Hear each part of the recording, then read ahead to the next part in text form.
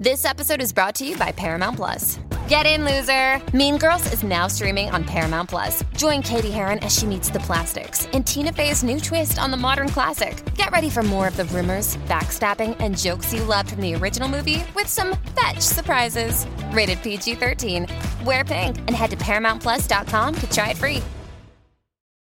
Glastonbury Festival opens its gates for the first time in 2 years and Stormzy shares his big achievement. I'm Francesca and this is your daily lowdown from Hello. Glastonbury Festival has officially opened its gates for the first time in 2 years. The music and arts event saw swathes of festival goers arrive at Worthy Farm in Somerset ahead of a huge weekend of music. The festival had been cancelled for the previous 2 years due to the coronavirus pandemic, but the iconic festival will kick off on Friday with headline sets from Billie Eilish, Kendrick Lamar and Paul McCartney on the Pyramid stage, with Diana Ross taking to the Legends stage on Sunday. Ed Sheeran and his writing team have been awarded their legal costs following their copyright case earlier this year. The singer was taken to court over his song Shape of You, which he wrote with Snow Patrol star Johnny McDaid and Stephen McCutcheon, but the songwriting trio were victorious in their case and have been handed £900,000 as a result of their win. The trial went on for 11 days in March, and following the verdict, Ed spoke publicly in an Instagram video, stating he hoped the ruling would result in baseless claims being avoided in the future.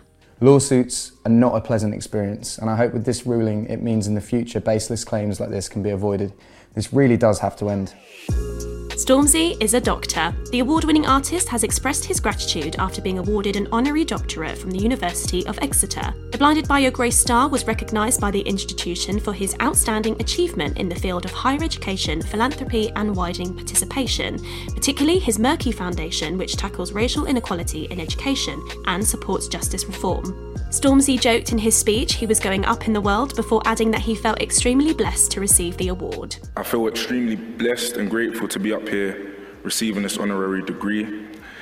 You guys had the guts and the grit and the dedication that it takes to study for years and to finish a degree, whereas I got my AS results in my first year of college and said, see you later.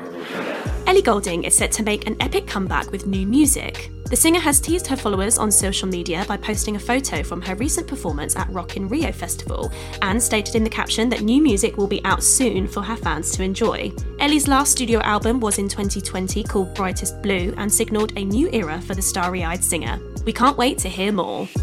And Kate Bush has given a very rare interview in which she's spoken about the recent resurgence of her 1985 track Running Up That Hill. The artist appeared on BBC Radio 4's Woman's Hour with Emma Barnett, where she stated that landing the #1 spot 37 years after its initial release was just extraordinary. Kate added it was wonderful that Netflix Stranger Things brought the song to a whole new audience and generation. You know, it's such a great series. I thought that the track would get some attention. But I just never imagined that it would be anything like this. It's so exciting. Yeah.